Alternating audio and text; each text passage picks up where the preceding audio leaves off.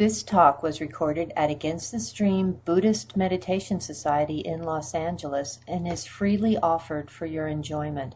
For more information, please visit againstthestream.org. Well, happy Easter, everybody. Anybody get a chance to watch the Ten Commandments last night? Yeah, one of my favorite movies is I always like Hugh Brenner. He just stands with so much power. So I thought I'd talk about the beginning of humankind today, and we can take it from there. But in doing so, I brought my banjolele today, so I was going to sing a song. Banjolele, they're having a banjolele festival in some city in America right now this very weekend. And I just put some new strings on my banjolele, and so if you haven't ever seen a banjolele, it's a banjo ukulele. And they come in 4 sizes and a variety of colors and stuff. And so this is my banjolele. This is a concert size. It's a little bigger than the soprano, a little smaller than the tenor. And so mine has an accessory. Mine has a sock on top. And it just makes it a little bit more subtle because they can be loud and take over the whole room. So here's a little song, a little Buddhist song to wake us up.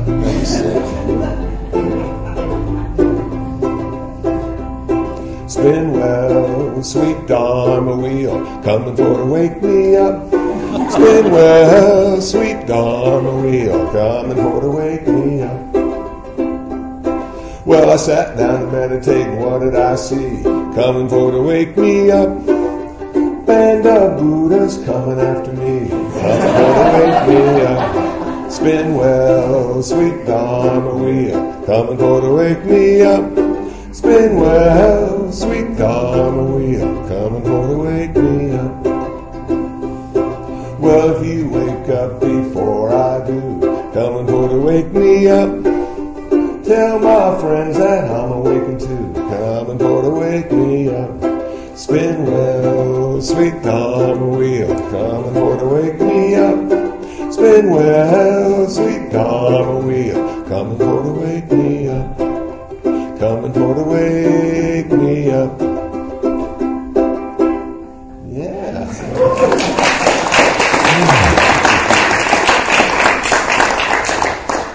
So that'll get us going. And one more song. I'd love to do a Christian song, but it's too sad. And so this is a Bob Dylan song. And I just added a few words. Well, actually, I changed a few words.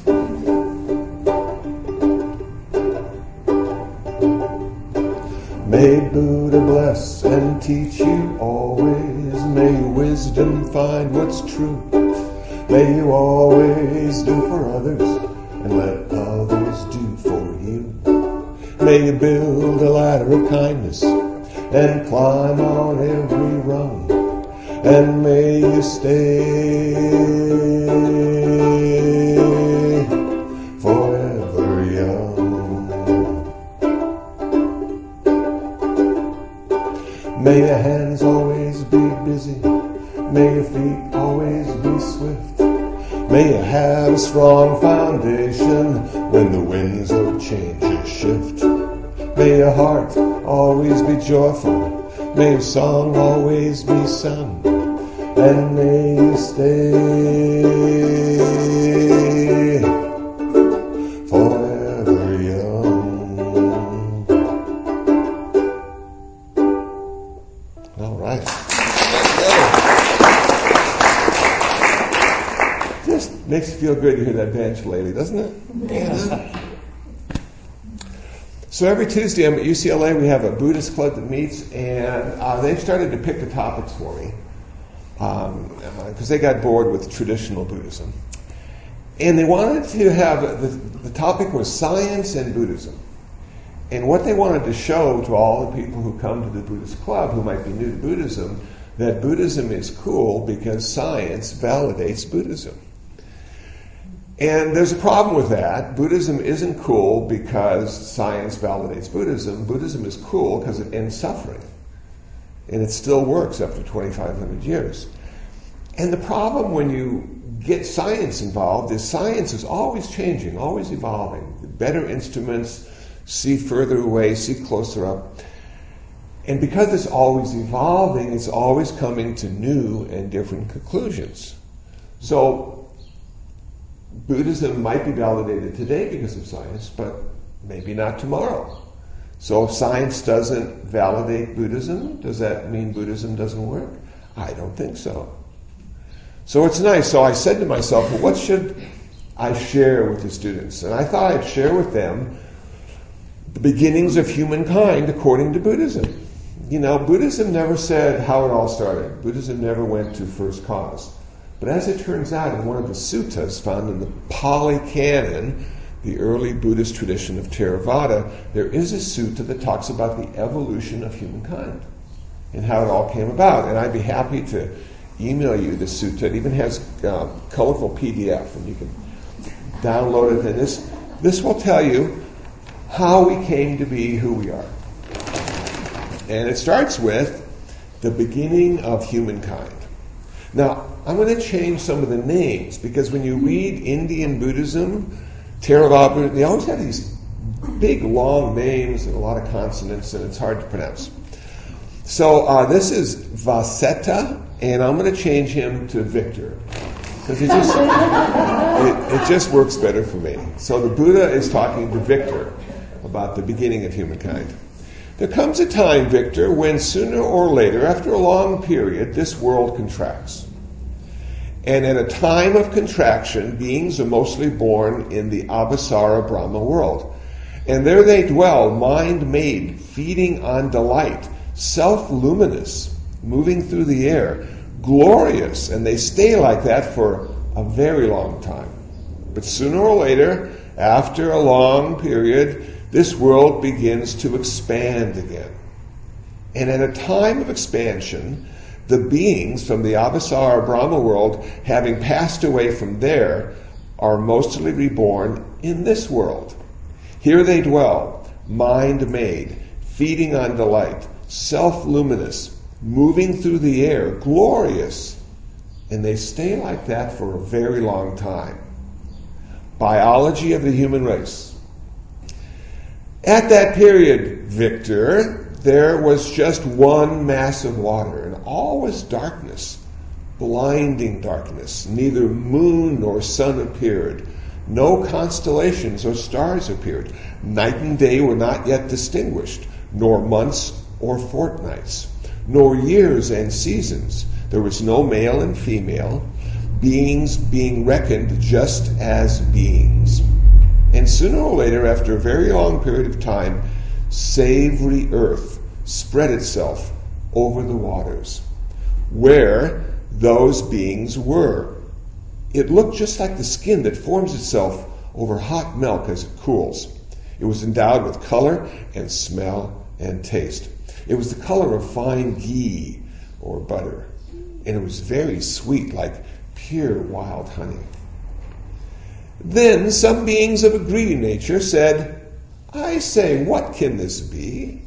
and tasted the savory earth on its finger. In so doing, it became taken with the flavor, and craving arose.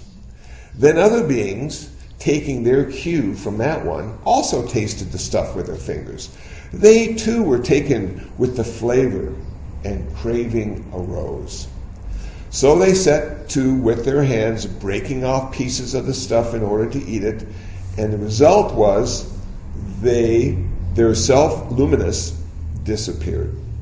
And as a result of the disappearance of their self-luminous, the moon and sun appeared.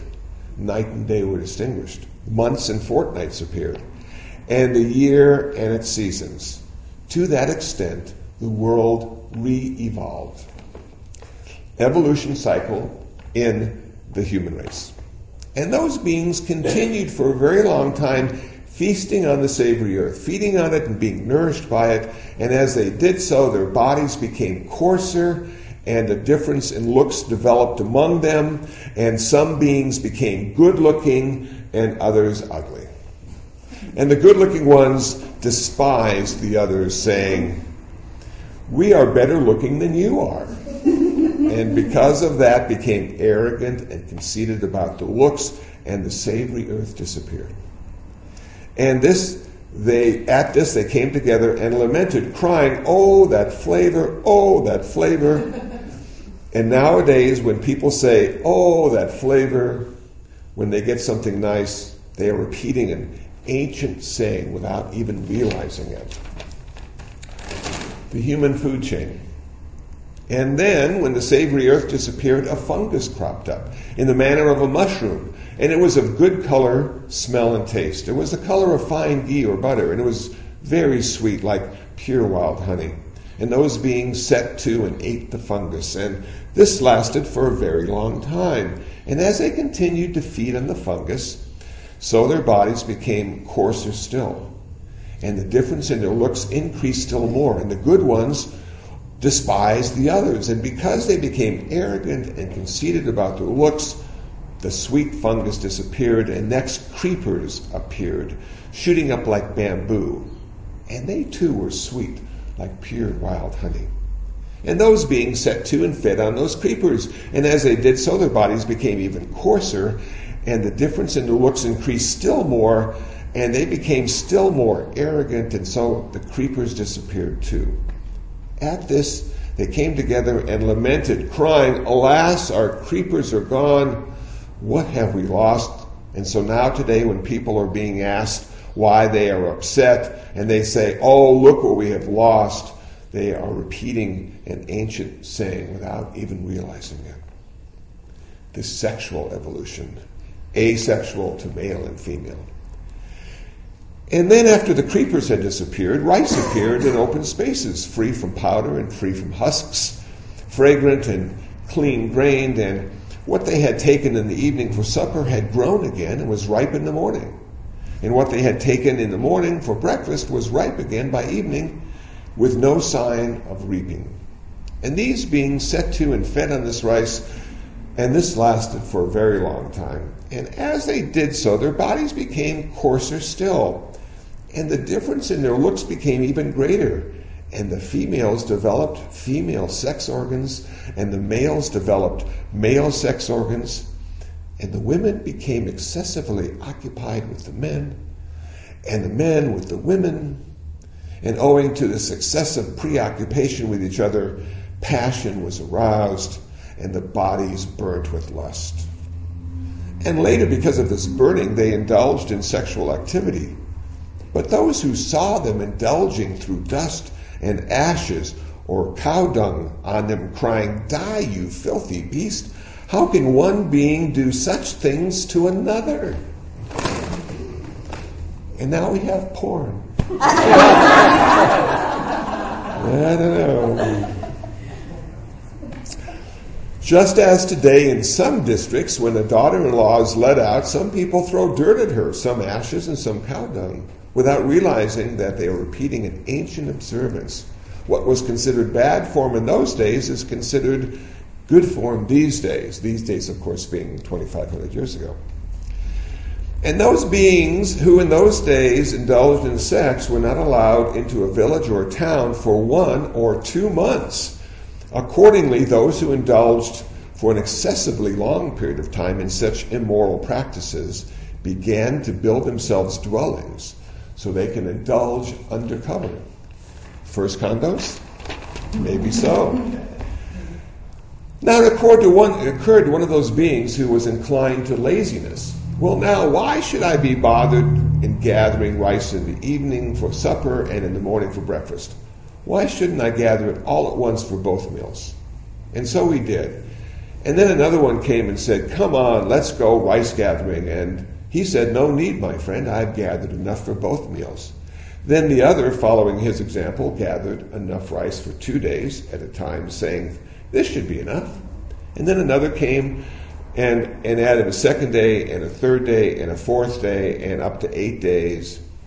However, when those beings made a store of rice and lived off that, husk powder and husks began to envelop the grain, where it was reaped and did not grow again, and the cut place showed, and the rice grew in separate clusters. And then those beings came together, lamenting wicked ways have become rife among us. At first, we were mind-made, feeding on delight, and eventually we went to earth and mushrooms and creepers and rice. So now let us divide the rice fields into boundaries, and so they did. Now I think it's a good story for Easter because it sort of reminds me a little bit of the Garden of Eden, and there was just, Adam, and then he had an extra rib, and then there was Eve, and then they were sort of feeding on the delight of being a human being without having to grow anything. And then they found out about sex, and then they had to leave, and then they had to forage and make food, and it just became more difficult and more difficult. And yet, when I thought about Easter, and I guess this is when Jesus was found to be missing, and he was resurrected, and I think that's what Easter is. I thought to myself, how unlike Buddhism is that? Because in his resurrection, he lived again with his Father in heaven. And the Buddhist path is to never be resurrected again, to find immortality without rebirth, to find immortality without having to be reborn even one more time. And so we find it in nirvana. Nirvana is the end of our suffering and the end of all our future rebirths. And whereas Jesus was looked at as a savior, the Buddha is looked at as a teacher. One who has found through his own effort and wisdom and compassion the path to the end of suffering and the path to the end of rebirth. And in his teaching, what he said to us is, this is how I did it. And if you think this might work for you, please listen to what I have to say. And I really like that idea because it's up to us. And sometimes evangelicals, Buddhist and otherwise, get involved in saying, hey, I've got something that everybody should hear and everybody needs to hear because it will make them suffer less or at least be happier. And yet, if someone hasn't suffered enough yet, they can't hear the words of the Buddha. They're too subtle, they're too soft. That was one of the problems I had with Thich Nhat Hanh. If you've ever heard Thich Nhat Hanh speak publicly, he's very soft and peaceful. And I swear, I just can't hear what the heck he's saying. So I sort of need to be yelled at a little bit. I need to have sort of a charismatic teacher sort of manifest in front of me and just start saying, and I can hear that. So I was drawn to the Theravada because in Theravada they speak loudly. And they also speak in ways that I can understand because it's 3 of this and 4 of that and 5 of this and 10 of this and all these little lists and things to do. And then they say, and it's all up to you. Because they, no matter how great they are or how well taught they are or how well practiced they are, can't do one thing for me. And so I thought about the story of the Buddha. And I just wanted to share some stories of the Buddha on this day of Easter. And these are the stories that I like, for whatever reason. So the first story I like is how the Buddha was born. He was born because his mom had a dream of a big white elephant that had 6 tusks. And it circumambulated her and went into her side. And she became pregnant. And I thought, what a cool story that is. And how special it is. And then, unfortunately, her mom died, or his mom died. The Buddha's mom died. 7 days after the birth. And I came to understand that every Buddha who has been born before on earth, 27 of them up to the time of Siddhartha, he being the 28th, every one of those mothers had died 7 days after the birth. And I said, whoa. So if you are lucky enough to give birth to a Buddha, you only got 7 days left, and then right into heaven. Cool. So right now, the Buddha's mom is in heaven enjoying her rest after giving birth to the Buddha. It continues. He was a young man, and he had this he had this skill of going into meditation, going into samadhi. And instead they were having a plowing festival, and it happened every year, and it was to bring in the new crops, and all the young farmers and agricultural people were out there, and they were showing what they could do and how well they could do it. And Siddhartha found a seat underneath a shade tree and went into the first jhana, the first level of tranquility. And while in that first jhana, he happened to notice that there was an apple in the tree and then it had a worm, and he saw a bird come over and eat the worm, and he realized how much suffering there is in the world. And that story became real to me 2 days ago because I feed 9 homeless cats. They were feral cats, but I've tamed them. Now they're just homeless cats. And one of the homeless cats came to me in the morning as I was giving them breakfast with a bird in her mouth. Cute bird, little sparrow. Not quite dead yet. And so she put the bird down to eat the food that I had offered for breakfast, and I picked up the bird, and it was still moving, and it was still alive, and I put it in this little box, and I put the little box in a tree, away from the cats. Figuring if it died, it would at least die in a tree, and not in the cat's mouth. Or maybe the mom could find it. Well, a couple hours later, I looked in the box, and it was dead. And I'm going, oh, man. You know, it's just sort of the nature of Earth, where birth and death occur, you know? And I lost the cat I had in my room a few months ago. I lost the dog I had in my room just recently. And then the little bird dies, and you just start to see all the death in the world. It's all over the place. Everything is dying all the time. Somehow I wasn't quite as aware of it as I am now. And as I get older, and all my relatives get older, and all my friends get older, some of them are going to die too. And what a shame, you know, that everybody has to die. So I think that Siddhartha, in his young age, looking at the worm, it planted something in his mind that maybe he could do something to find the answer to death. Another story that I like is when Devadatta, his cousin, was out hunting one day and had a bow and arrow and shot this bird. And the bird fell to the ground at the feet of Siddhartha, not dead, still alive, but wounded. And Siddhartha pulled out the arrow and held the bird. And Devadatta came up and said, "That's my bird, I shot it." And Siddhartha said, "No, it's not, because it didn't die. I'm going to bring it back into life. It's my bird." And Devadatta was very angry at this and said, "We're going to go to the king and figure out whose bird it is." So they both went to the king, and they said, "King, whose bird is it?" And the king said, "It's Siddhartha's bird, because he is going to bring it back to life. He's not going to kill it. If you had killed it initially, it would have been your bird, but you didn't." So I like that story, and I like the idea that rather than hunting, Siddhartha was prone to encouraging life. Now, I gave a talk at a 6th grade class in Westchester a couple weeks ago, and I was talking about karma.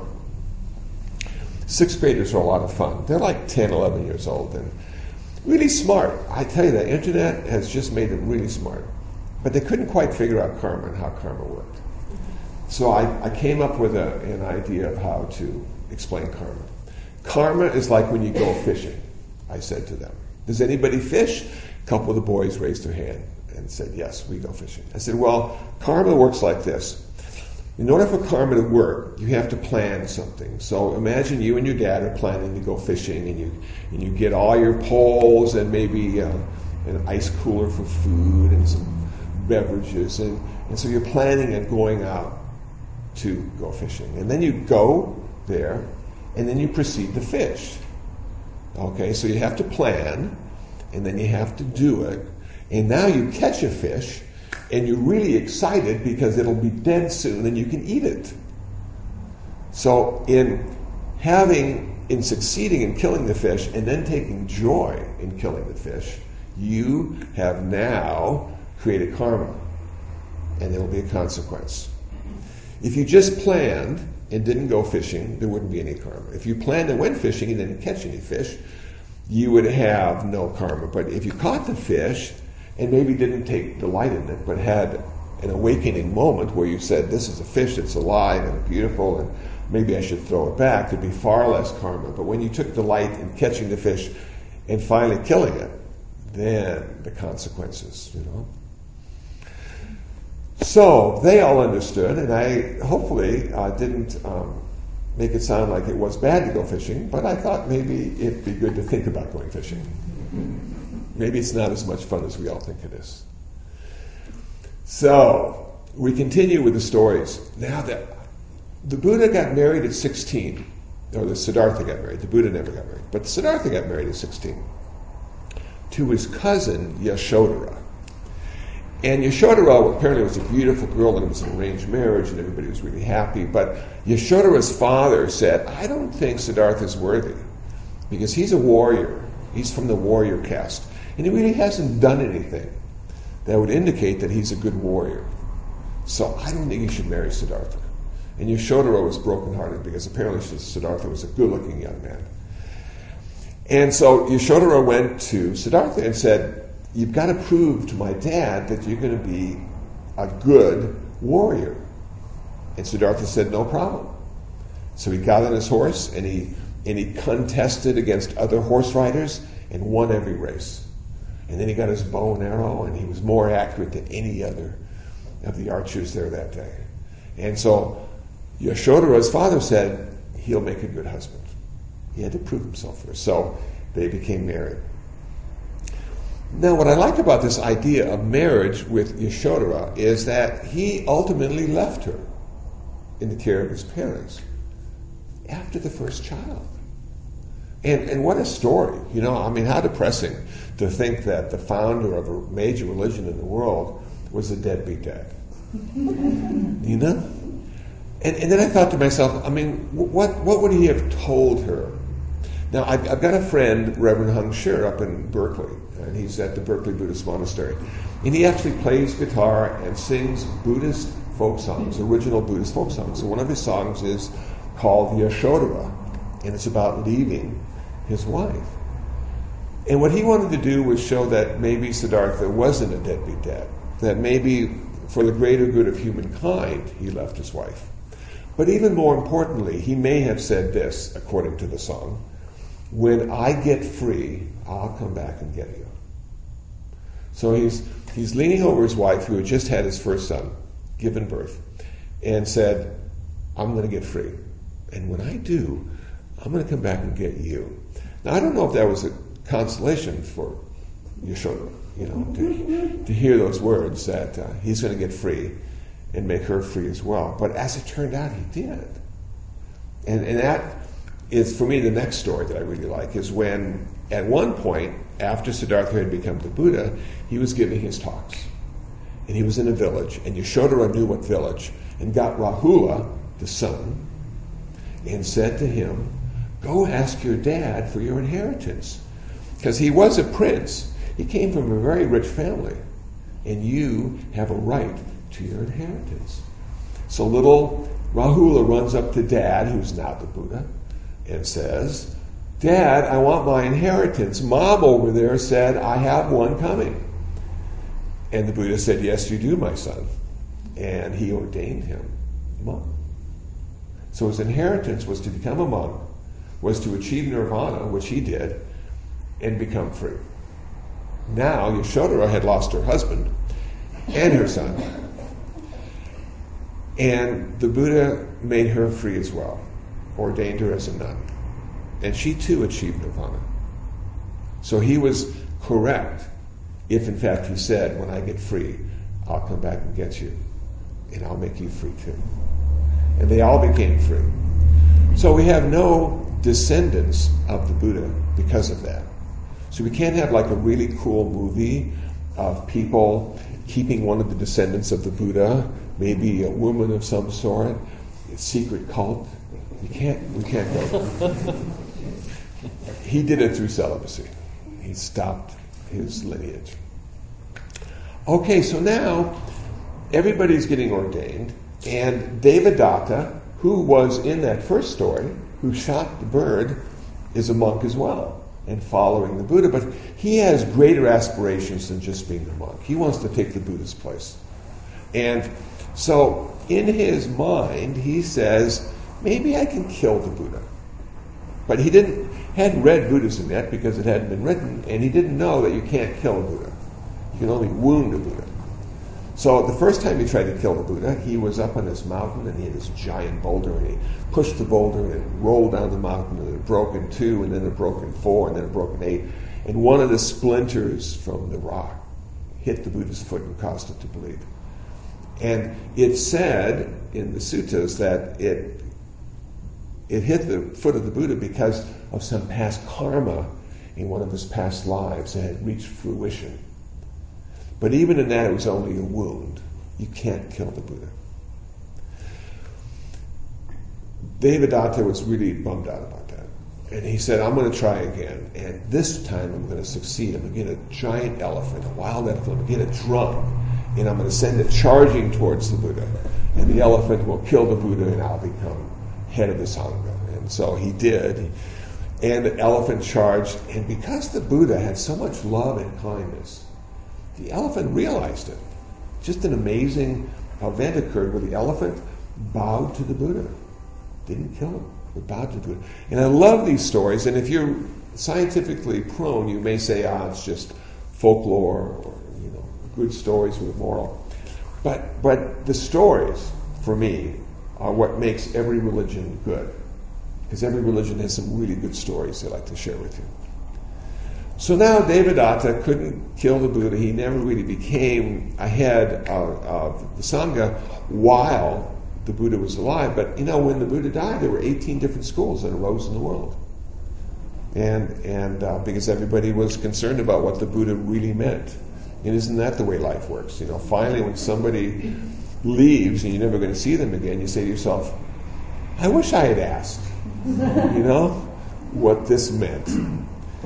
And so today, out of all those 18 schools, one exists today called the Theravada, the Doctrine of the Elders, Southern Buddhism, found in Sri Lanka and Cambodia and Thailand and Laos and parts of Vietnam.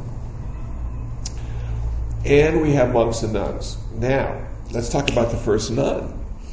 The first nun was Prajapati, the Buddha's stepmother. And I may have told the story before, but I'll tell it again. That when the Buddha's stepmother, and it was the sister of Maha, Queen Maha, who died 7 days, her sister took over raising Siddhartha, who later became the Buddha. But then the king died, Siddhartha had left and become the Buddha, and she had no men in her life, and she realized her position in the world was one that really required a man to be there to protect her and support her. But she got this idea, maybe I don't need a man. Maybe I don't need to be codependent. Maybe I could be a nun. I mean, after all, the young boy I raised became the Buddha. He could ordain me. The only problem in India 2,500 years ago, no women were involved in religious practices. They weren't good enough, according to India 2,500 years ago. But that being said, she went and asked the Buddha, can you make me a nun? He said, no, I'm sorry. If I make you a nun, my teachings will die out in 500 years. And it may invalidate my teachings today. And these teachings are too important. I can't do it. And she was really bummed out and surprised. After all she had done for him, he didn't do anything for her. But she didn't give up. And she went to the next village and asked the same question and got the same answer. And she was so frustrated. She said, I'm going to talk to Ananda, his cousin, right-hand monk. Ananda, can you help me? I want to be a nun. And the Buddha won't ordain me. Ananda said, I'll take care of it for you. That's the kind of guy Ananda was. So the third village, Ananda approached the Buddha and said, why can't you make your stepmom a nun? She took care of you, and when you couldn't take care of yourself, and you become the Buddha, and now she's just asking for ordination so she can live and practice the Dharma. And the Buddha told Ananda exactly what he had told his stepmother, that in 500 years, there won't be any more Buddhism, and it may invalidate my teachings today, and it's not worth it. And so Ananda paused and said to Siddhartha, the Buddha, can a woman achieve nirvana? And the Buddha said, of course. And Ananda said, well, why can't she be a nun? And the Buddha said, okay. It said if you ask the Buddha 3 times anything, he'll grant it to you. But they hadn't written this yet, and so Ananda didn't know. And so she became the first nun and achieved nirvana. And there's a whole series of poems in the canon of early Buddhism, Theravada, called the Therigatha. And these are the poems of the original nuns. Available online and through Borders. Well, Borders doesn't exist anymore. Barnes & Noble, Amazon.com. But I brought one of the poems today to read to you, which is my favorite one. And when you hear it, you might wonder why it's my favorite one. But it really ties into the first thing I read. And it ties into the problem of being a woman and being a man. You know, both of those genders have issues. So this is the true story of lust and seduction with a twist. And this is from the Therigatha, the early Buddhist poems, or the early poems of the nuns. 2,600 years ago, Suba, the Buddhist nun, was walking through a mango grove when a lustful young man blocked her path. Suba the nun, what wrong have I done that you stand in my way? It's not proper, my friend, that a man should touch a woman gone forth. A Buddhist nun who has dedicated her life to finding enlightenment. I respect the Buddha's message, the training pointed out by the one well gone. I am pure without blemish. Why do you stand in my way? You, your mind agitated, impassioned, and I, with the mind entirely freed. Why do you stand in my way? Young man, you are young and not bad looking. What need you to have for going forth, becoming a nun? Throw off your yellow robes. Come, let's delight in the flowering grove. A sweetness that exudes here, the towering trees with their pollen, the beginning of spring. It's a pleasant season. Come, let's delight in the flowering grove. The trees with their pure blossoming tips moan, as it were, in the breeze. What delight you will have if you plunge into the grove alone, frequented by herds of wild beasts and disturbed by elephants, rutting and aroused. You want to go unaccompanied into that great, lonely, frightening grove? Like a doll made of gold, you will go about like a goddess in the gardens of heaven with delicate, smooth, costly, hand-woven fabrics. You will shine. Oh, beauty without compare, I would gladly do your every bidding if you were to dwell in the glade. For there is no creature dearer to me than you, O nymph with the languid regard. If you do as I ask, happy, come live in my house, dwelling in the calm of a palace. Have women wait on you, wear delicate fabrics, adorn yourself with garlands and creams. I will make you many and varied ornaments of gold, jewels, and pearls. Climb onto a costly bed scented with sandalwood carvings, with well-washed coverlet, beautiful spread with woolen quilt, brand new. If you do not come with me, like a blue lotus rising from the water, where they dwell, non-human beings, you will go into old age with your limbs unseen, covered with a nun's robe, if you remain in the holy life. Suba the nun, what do you assume of any essence here in this cemetery, this body, filled with corpses, dead plants and animals that I have eaten, this body destined to break up? What do you see when you look at me? You who are out of your mind. Young man, your eyes like those of a fawn, like those of a spirit in the mountains. Seeing your eyes, my sensual delight grows all the more. Like tips that are of blue lotuses in your golden face, spotless. Seeing your eyes, my sensual delight grows all the more. Even if you should go away, I will think of only the pure and languished gaze, for there is nothing dearer to me than your eyes. O nymph with a languid regard, Suba the nun. You want to stay from the road? You want the moon as a plaything? You want to jump over Mount Sumeru? You who have designs on one born of the Buddha, ordained as a nun under the Buddha? For there is nothing anywhere at all in the cosmos with its gods that would be an object of passion for me. I don't even know what passion would be, for it's been killed, root and all, by the path, like embers from a pit scattered, like a bowl of poison evaporated. I don't even see what that passion would be, for it's been killed by the path, understanding how her mind works. Try to seduce one who hasn't reflected on this or has followed the Buddha's teachings, but try it with this one who knows, and you will suffer. For in the midst of praise and blame, pleasure and pain, my mind stands firm. Knowing the unattractiveness of all things compounded, my mind cleaves to nothing at all. I am a follower of the one well gone, riding the vehicle of the eightfold way, my arrow removed, free, I delight. Having gone into an empty dwelling, has seen through the illusion of self. For I have seen well-painted puppets, hitched up with sticks and strings, made to dance in various ways. When the sticks and strings are removed, thrown away, scattered, shredded, smashed into pieces not to be found, in what will be the mind where it makes it home. This body of mind, which is just like that, when devoid of dharmas, truths, doesn't function. When devoid of dharmas, it doesn't function. In what will the mind there make its home? Like a mural that you have seen painted on a wall, smeared with yellow paint. There your vision has been distorted, meaningless, your human perception. Like an evaporated mirage, like a tree of gold in my dream, like a magic show in the midst of a crowd, you run blind after what is unreal. My eye resembles a ball of sealing wax, set in a hollow with a bubble in the middle and bathed with tears.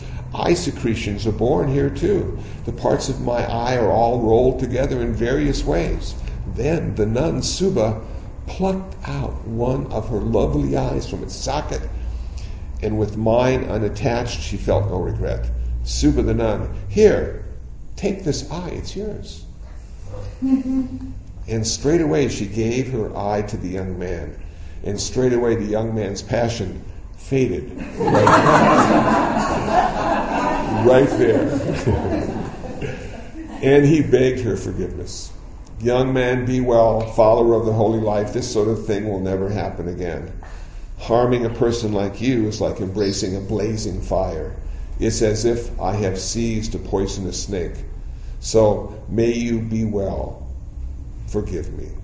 And released from there, the nun Suba went to the Buddha's presence, and when she saw him, her eye became as it was before. She got her eye back. And he gained a good lesson. And in my own life, as I try to cut through the illusion of beauty, and beauty's all around, it's just wonderful to see. But having beauty, you also have ugliness. And you saw in the first story, there weren't any men and there weren't any women and there wasn't any beauty and there wasn't any ugliness, and it was just delight and happiness. And I think that's the true nature of our mind. But as our mind gets poisoned with greed, hatred, and delusion, we start to have dualistic interpretations, and in that interpretation we find beauty and we find ugliness. And so for me, when I see love and I see lust, and I see that lust is about power and control and greed, and I see lust is about freedom, and I see, love is about freedom and acceptance and encouragement. So sometimes I just happen to see a photo of Jennifer Lopez. And I say to myself, lust, love. Lust, love. It's a hard call.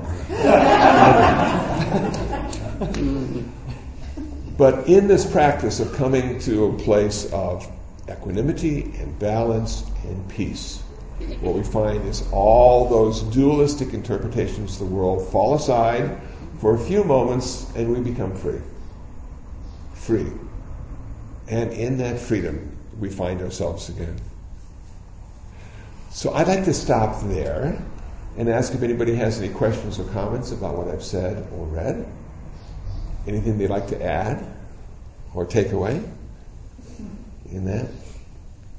And how it might fit into Easter. I don't know. But what I find when I talk to Christians practicing, celebrating Easter is that they have a much different approach to their salvation. And so I encourage them to find salvation in their religion.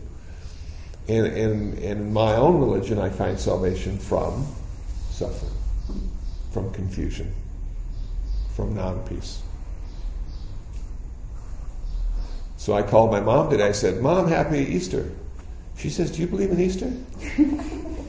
I said, "Well, I don't really believe in it, but I think it's an interesting celebration." I says, "Mom, do you believe in it?" She says, "Yes." I said, "Happy Easter, Mom." So I guess it's okay for Buddhists to say Happy Easter, especially to their mom. Yes?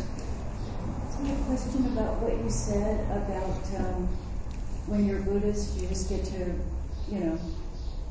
reach nirvana and you don't have to come back again. So what about the Mahayana, the Buddhist vow where it says that you promise to come back until all beings achieve enlightenment? Absolutely. There's an interesting theory about that.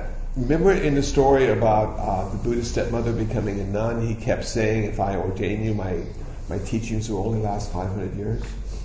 So around the first century, 500 years later, everybody was really freaked out. It's going to be the end of Buddhism. The Buddha predicted it's going to be the end. They had these Christian missionaries now, because Christ was around. And Christ sent out people and they were talking about the good news. And they're all walking around and they're talking, and I'm thinking maybe some Buddhist monks saw all the Christians talking about other power rather than self-power, and maybe forgiveness and salvation. And just maybe that's one of the reasons we have Mahayana Buddhism. Because Mahayana Buddhism is a much different creature than early Buddhism. It really focuses on enlightenment rather than nirvana. Enlightenment being the direct experience of the interconnectedness of all phenomena. Easy for me to say.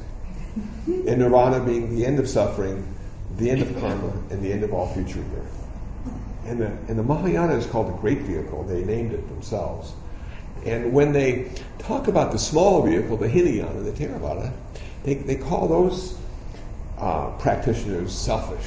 All they care about is themselves. All they want is nirvana. All they want to do is end their suffering. And they say, we are not going to end our suffering right away. We're going to help everybody end their suffering, and then we'll end our suffering. And it sort of, to me, it sounds like they're praising themselves in a way, that their path is they've taken the higher road rather than the lower road, and everybody's feeling safe. Okay.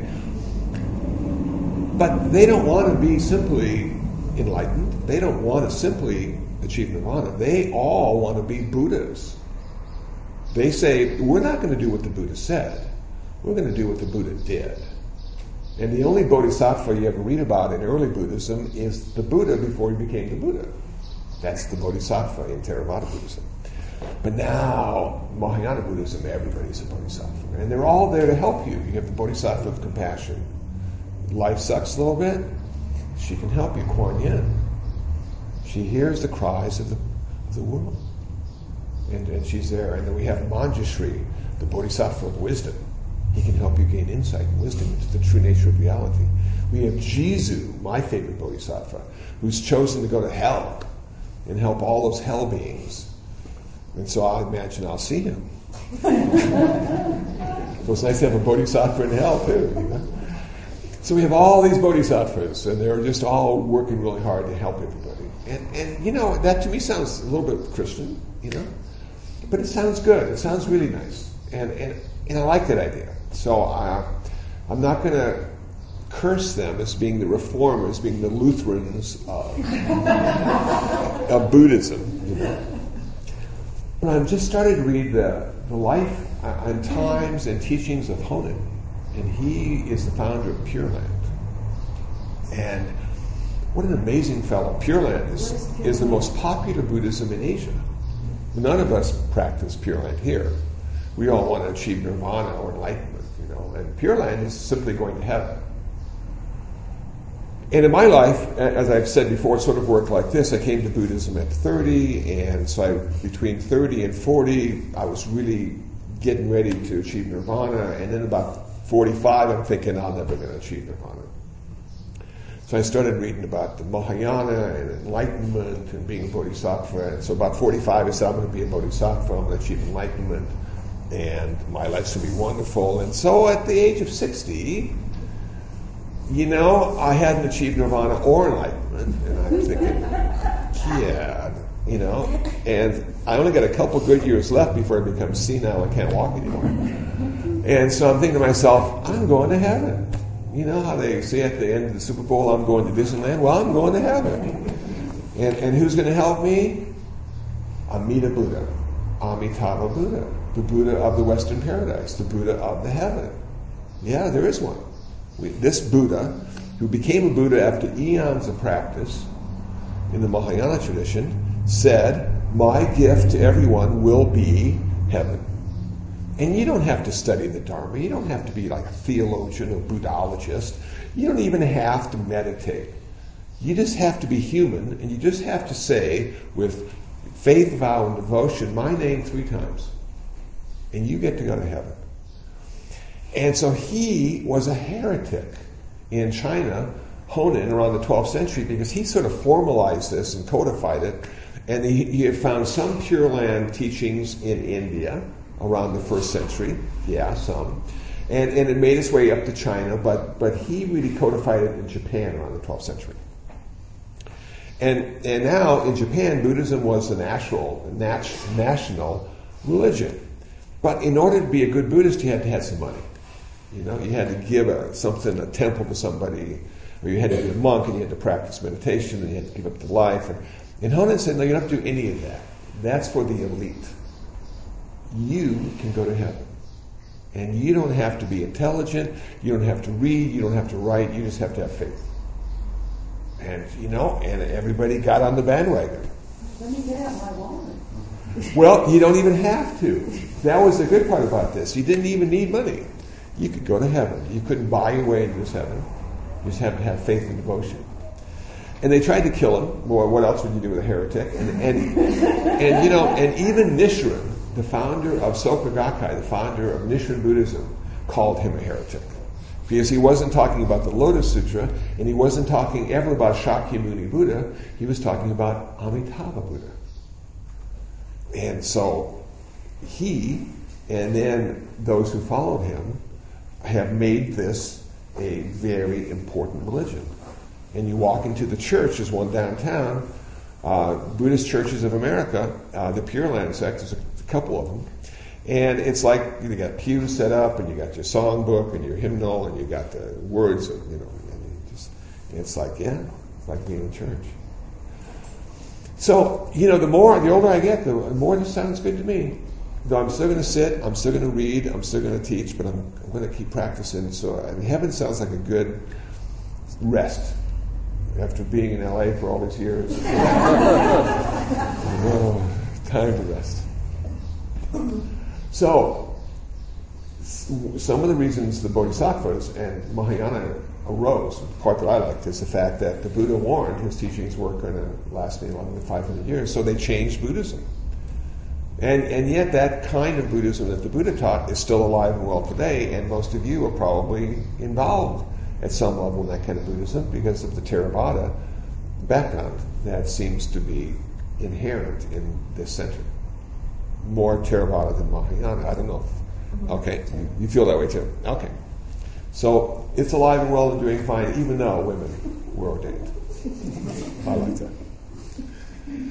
I don't know if that answered your question, but it gave me a chance to talk about something. So, just one more thing, because I always heard that, and from different teachers, because I like learning, so I appreciate that historical context. But I always heard that the Buddha taught according to his audience, so that if his audience was kind of ready for a certain step, that's the one you taught them.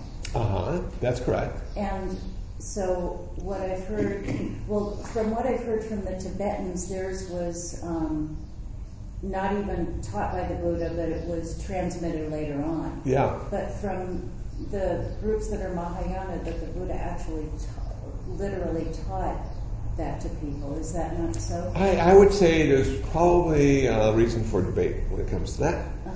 Because if you go to the canonical text of early Buddhism, those are pretty much looked at as the original teachings of the Buddha. And they weren't written out immediately, and they've been modified by monks and nuns over the centuries, but pretty close. And so when you start reading the Mahayana text purported to come from the Buddha, you find that it's a much different ballgame. You get all sorts of world systems and miracles, and it's pretty cool. It's like science fiction. And they attribute that to the Buddha, and they often start the sutras with "Thus I have heard," which is what they did in early Buddhism, and that means that Ananda is speaking about this. But most of the Mahayana sutras were written later, much later, and so you get into that kind of stuff, And then I love the Tibetans because they say, well, this is the hidden teaching. They were too dumb in the beginning to understand this. And the Mahayana, but now we've got, and so they've sort of combined early Buddhism and later Buddhism and thrown some of their own stuff in. Bang. Okay, but there's truth in all those teachings. And there's truth in all those stories. It's just some stories, people like those stories better than these stories. I sort of like the early Buddhism because you can really see the personalities of the people. And the Buddha, if he didn't like what was going on, he'd just sort of leave, and everybody would go, oh, the Buddha left, what are we going to do now? And go back and get him, So the Buddha was portrayed as very human in those, and sometimes he'd have to sit down because his back hurt because he was 80 years old. And I love that stuff because that's going to be me, and that means that what he did I could do because he never became anything more than human. He just became a really good human. And in later sutras, they elevate him into almost a god status or a deity status, and which always bummed me out, because I'm not going to get there. I'm not going to be one of those guys. I'm just going to be a human guy. And so I like to hear about what other humans are doing to make their life better. And so it's fascinating. There's books written about the evolution of the teachings of the Buddha and the different schools of Buddhism, and if you have a mind to, it's out there, and it's fascinating. And then you can draw your own conclusions, But the most important thing is not what we read; it's what we practice. And reading only gives us stuff to talk about and think about, but the practice actually changes us, and gives us a chance at freedom. Yeah, it's cool. And I think we should end with a loving kindness meditation for all the humans in the world today who may or may not be suffering.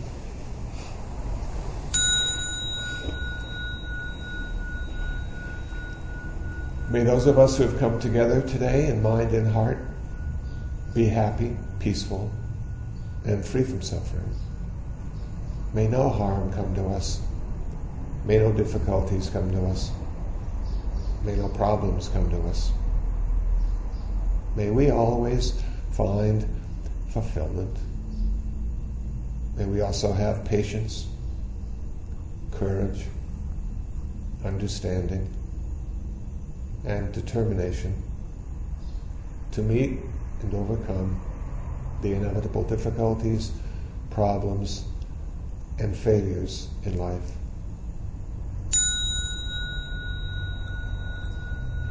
May the suffering ones be suffering free, the fear-struck fearless be. May the grieving shed all grief. May the sick find health relief.